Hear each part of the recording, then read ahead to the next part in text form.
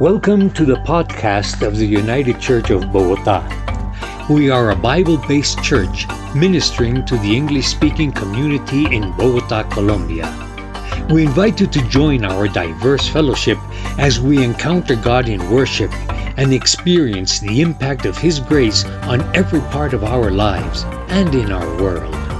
To learn more, please visit our website at ucbogota.org.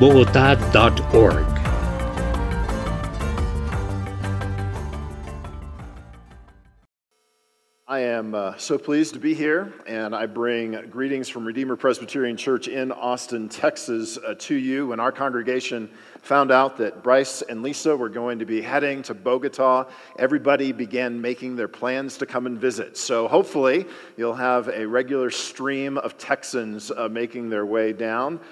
Before I left, of course, everyone said, hey, be sure to tell Bryce and Lisa and the kids that we said hello. I had a list. I've left the list back home, so if anybody asks you, I've told them all that you said hello, or that they said hello. Why don't you stand for the reading of God's Word? We're going to be looking at Acts chapter 1, verses 6 through 11. And if you have your Bibles with you, you can keep a finger there, because we'll also look a little bit at Acts chapter 2 later in the sermon. I'm going to read for us Acts chapter 1, starting at verse 6. So when they had come together, they asked him, "Lord, will you at this time restore the kingdom to Israel?" He said to them, "It is not for you to know times or seasons that the Father has fixed by His own authority. But you will receive power when the Holy Spirit has come upon you, and you will be my witnesses in Jerusalem and in all Judea and Samaria and to the end of the earth." When he had said these things, as they were looking on, he was lifted up, and a cloud took him out of their sight. And while they were gazing into heaven as he went, behold, two men stood by them in white robes and said, "Men of Galilee, why do you stand looking into heaven? This Jesus who is taken up from you into heaven will come in the same way as you saw him go into heaven." Let me pray for us. Father, we long for that day when Jesus returns in the same way that he left. We know that the time and the hour of that day is fixed, and we know that it is rushing toward us. So as we wait, we pray that you would empower us, not just to wait patiently, but to do the work that you have called your church to do, and particularly that you would empower us to do the work that you have called this church and this pastor to do. We pray that these words would fill us up so that we might know your presence and your power in the days, weeks, months, and years to come. It's in Christ's name that we pray. Amen. You may be seated. When a church calls a new pastor, they often have significant expectations for him.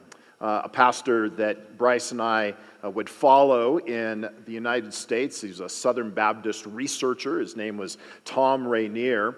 In one of his early churches, he asked his leadership team to essentially give him an idea of what their expectations were for his work in the ministry. He gave them a number of different areas of ministry, and he asked, "Can you just write down next to each area of ministry about how much time you think I should spend in that area of ministry?" You can imagine what that list looks like: prayer, sermon preparation, evangelism, counseling, visitation, the admin stuff that any church has to happen, being involved in the community, being involved in the denomination, church meetings, actual Sunday morning worship, and then a miscellaneous category.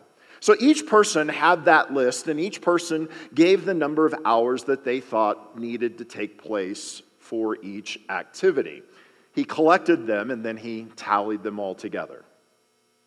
How many hours of prayer? 14. Sermon prep, 18. Evangelism, 10. Counseling, 10. Home visitation, 15. Admin, 18. Community involvement, 5. Denominational involvement, 5. Meetings at church, 5. Sunday morning worship and preaching and other things like that, 4, and miscellaneous, 10. Have you been keeping count? Have you been keeping a tally of what that total is? The minimum number of hours that they expected him to spend pursuing all of his responsibilities was 114 hours per week. Thank God that's not your expectation of Bryce. Lisa thanks you as well. I know that's not your expectation, but certainly when Bryce and Lisa and the children came, you had certain hopes. You had certain dreams, certain desires that you wanted to see fulfilled here at UCB. And you wonder, how will Bryce help you to fulfill them? What kinds of gifts and talents will he bring with him? How might the church change even under his leadership?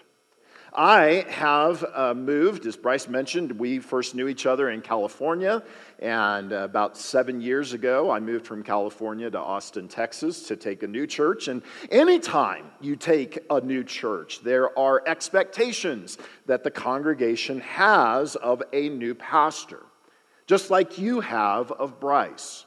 But this morning, I want to remind you that the power to see the church grow, the power to be effective in ministry here in Bogota, the power to see the kingdom of God advance here in Colombia or in the United States or all over the world, that power doesn't lie in Bryce. And that power doesn't lie in you either. In fact, the actual results of that work aren't even up to us. Now that can both be infuriating because you want to know that what you're doing is actually working, but it's also relieving.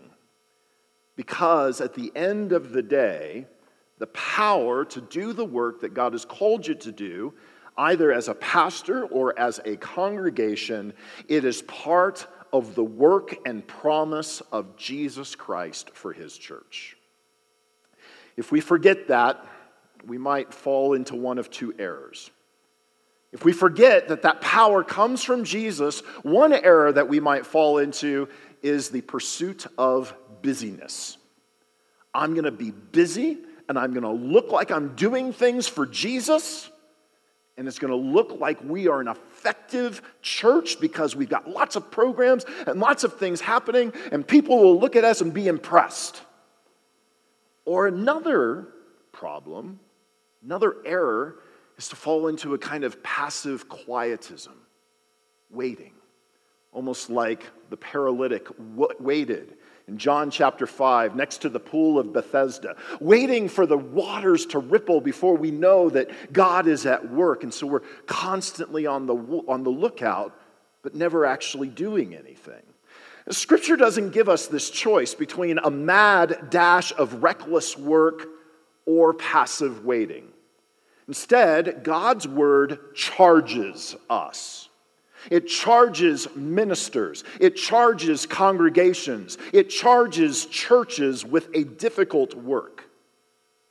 But the charge that Scripture gives the church, the charge that Scripture gives the ministers of the church, isn't just an exhortation. Instead, the kind of charge that I want to give to Bryce and that I want to give to all of you comes by way of a different definition of charge. Instead of an exhortation, I want you to think of charging up your cell phone, filling it up with power, making sure that you have the resources that you need to do the work that God has called you to. So more than a law under which we must labor, the Bible's charge is a promise of power. Power to be who God has called you to be and what God has called you to be in this time and in this place. And one of the best places that I think in Scripture that we can find this kind of charge are these words of Jesus in Acts chapter 1, some of the last words of Jesus before he ascends into heaven. The focus that I want to give particularly is on verse 8. You will receive power when the Holy Spirit has come upon you, and you will be my witnesses in Jerusalem and in all Judea and Samaria and to the end of the earth.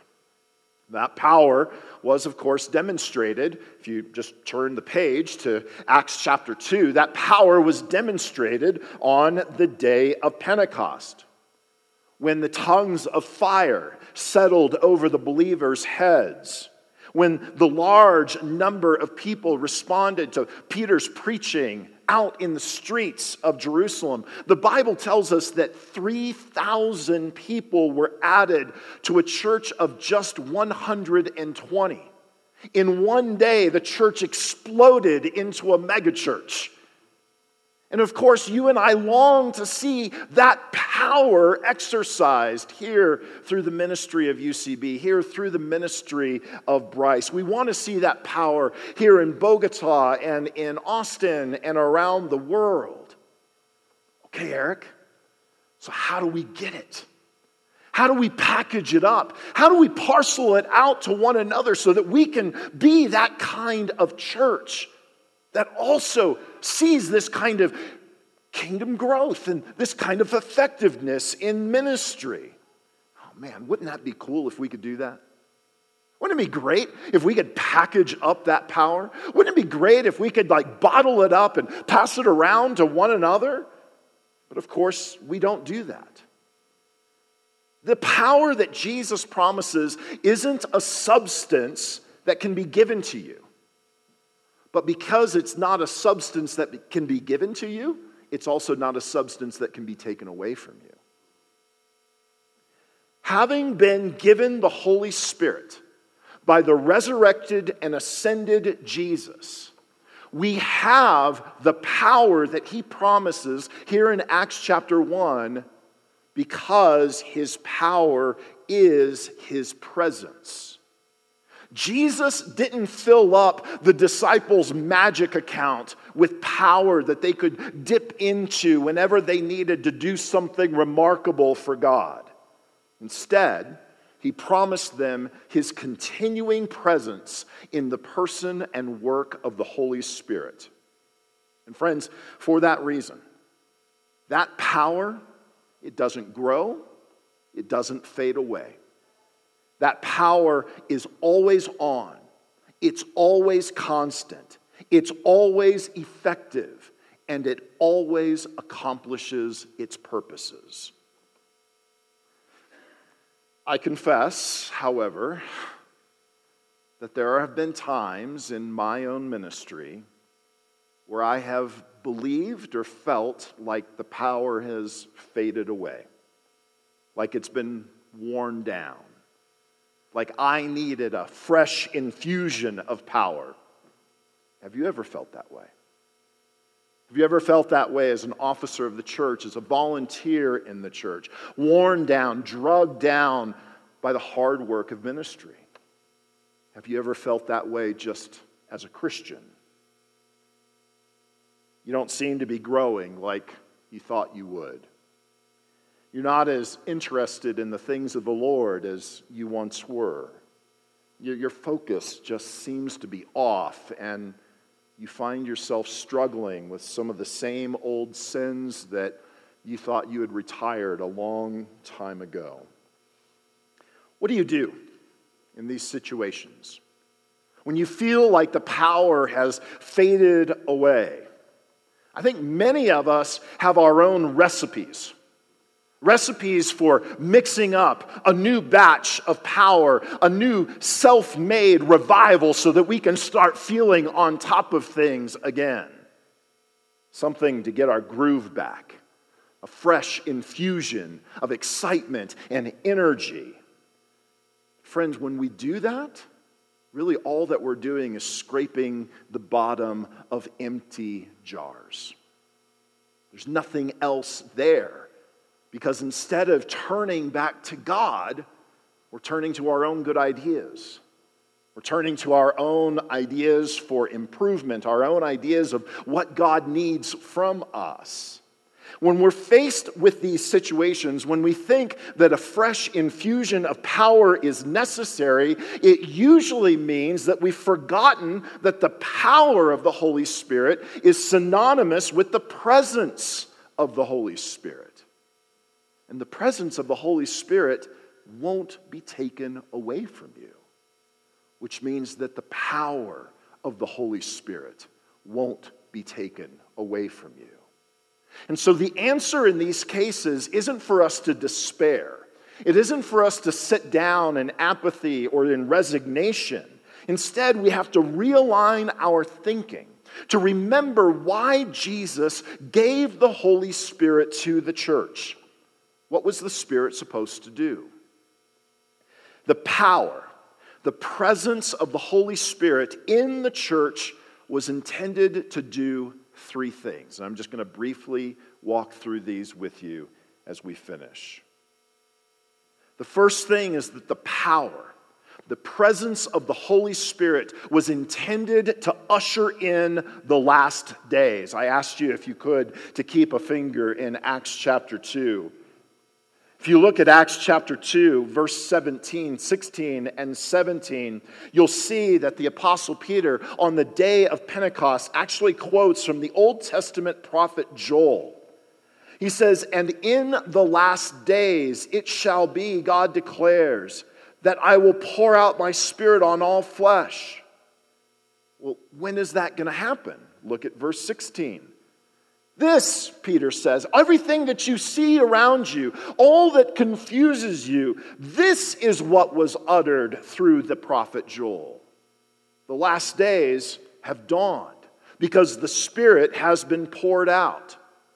Now, in Israel's mind, the last days were the time that God would finally do what he had promised to do from the time of Abraham onward.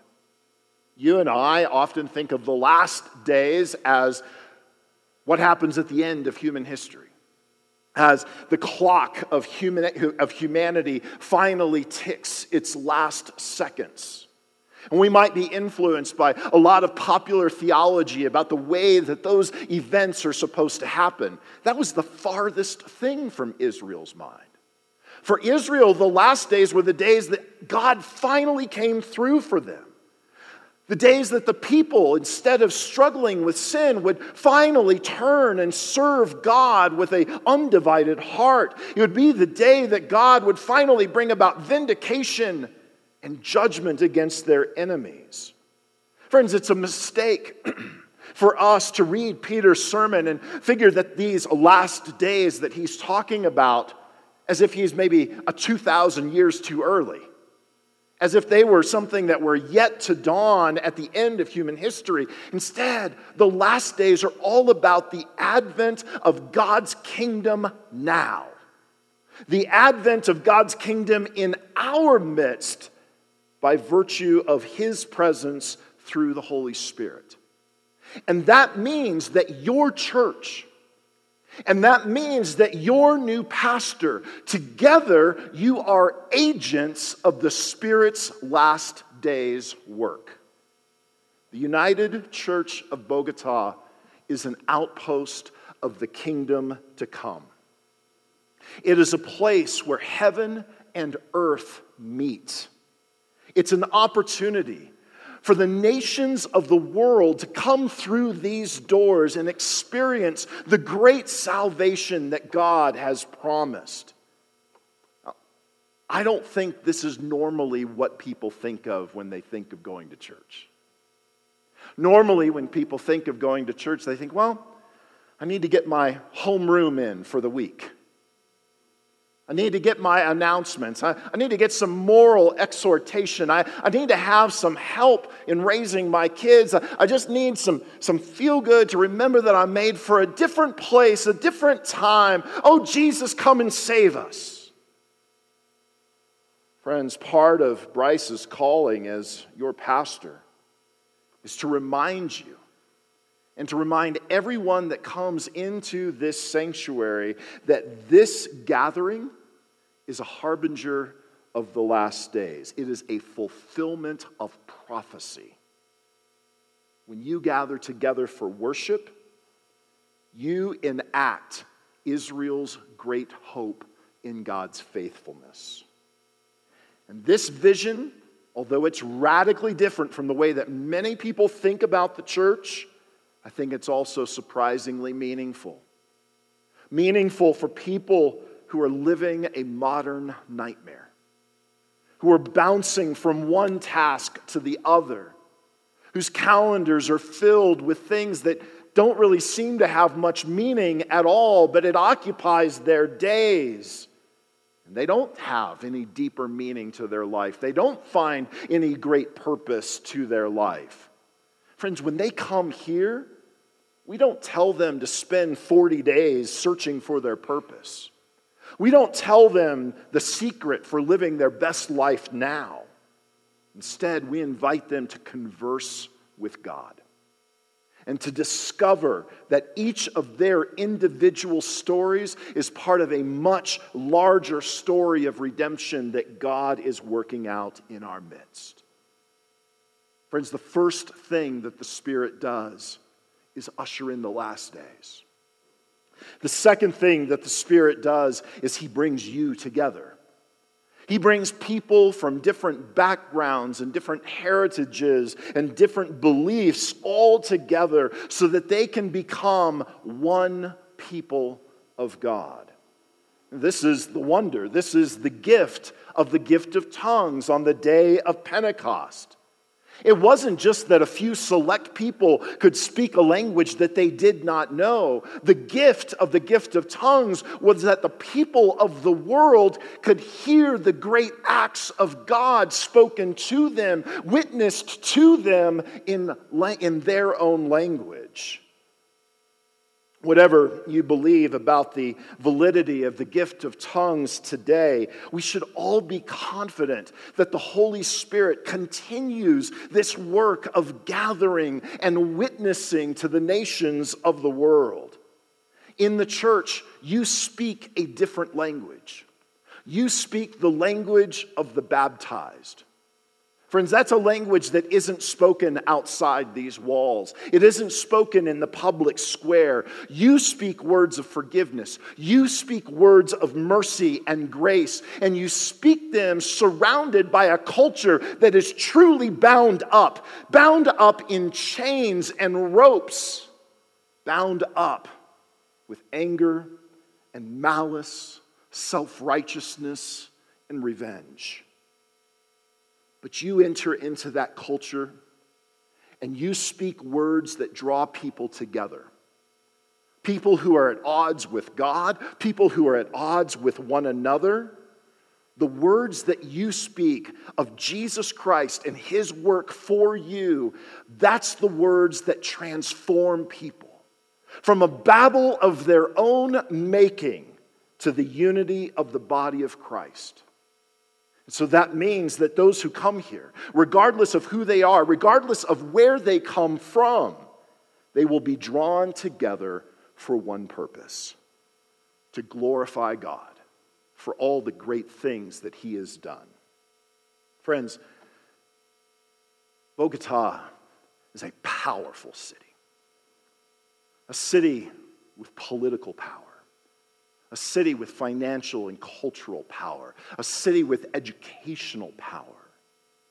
And yet you stand astride that worldly power. And you say, we speak of something different here. Not of politics, not of education. We don't even come to debate the great moral dilemmas of our age. We come to bear witness to the great deeds of God by which He has accomplished all that He requires in order for sinners to be reconciled to Himself. The Holy Spirit is given to usher in the last days. The Holy Spirit is given in order to gather together from every tribe, tongue, and nation a people for God's own possession. And the third thing that the Spirit does through the church, not just the early church in Jerusalem, but through all of our churches today, the third thing is that the Holy Spirit shines a spotlight on the person and work of Jesus. And by doing so, he enables you and he equips you to bear witness to Christ's saving power and grace. You're going to do it in this language of the baptized. You're going to do it through deeds of mercy and compassion. You're going to do it as you provide for your own needs and for the needs of your unbelieving friends and family.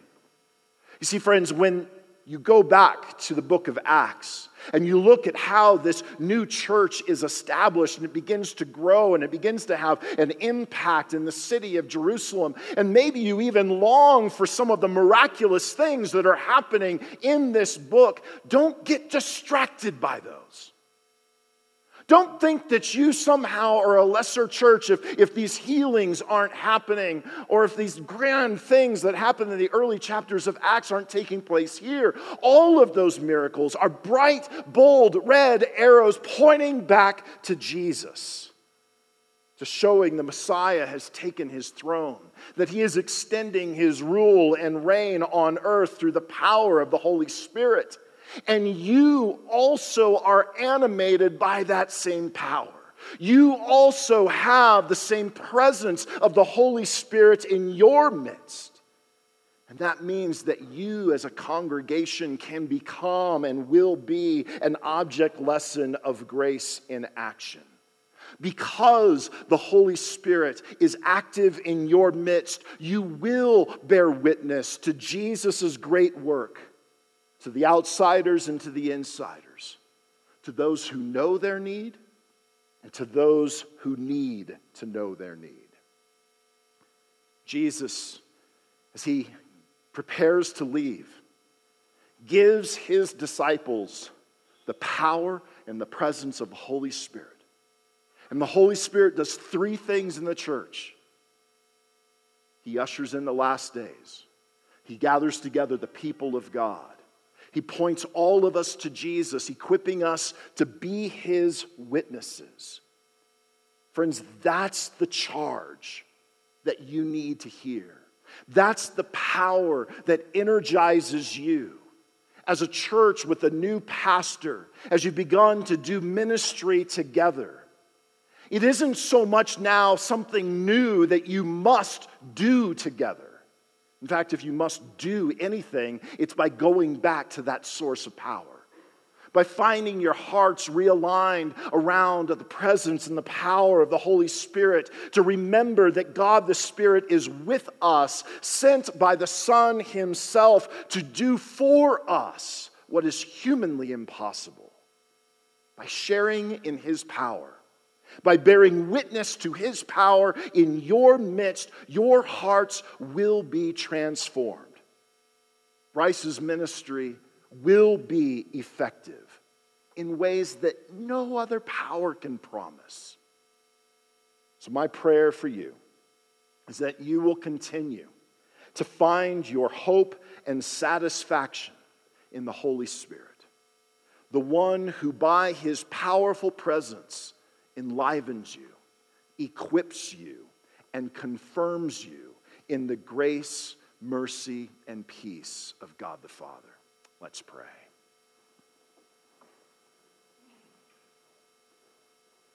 Father, you have called us to an impossible task, to be a kingdom outpost, an embassy of grace, to be a people with nothing else in common except the new life that we have received through Jesus Christ. To be witnesses of his power and of his lordship. Father, we need the Holy Spirit if we're going to be and do any of those things.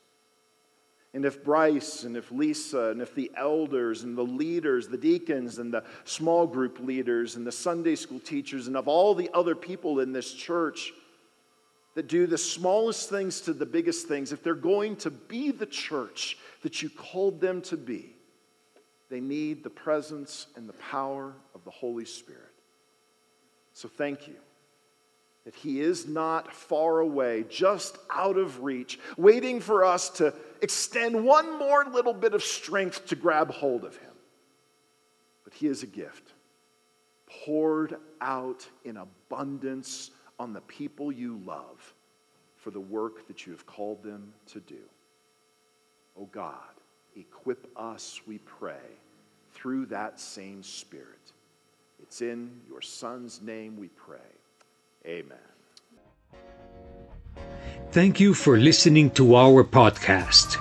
If you would like more information or would like to support the ministry of UCB, please visit our website at ucbogota.org.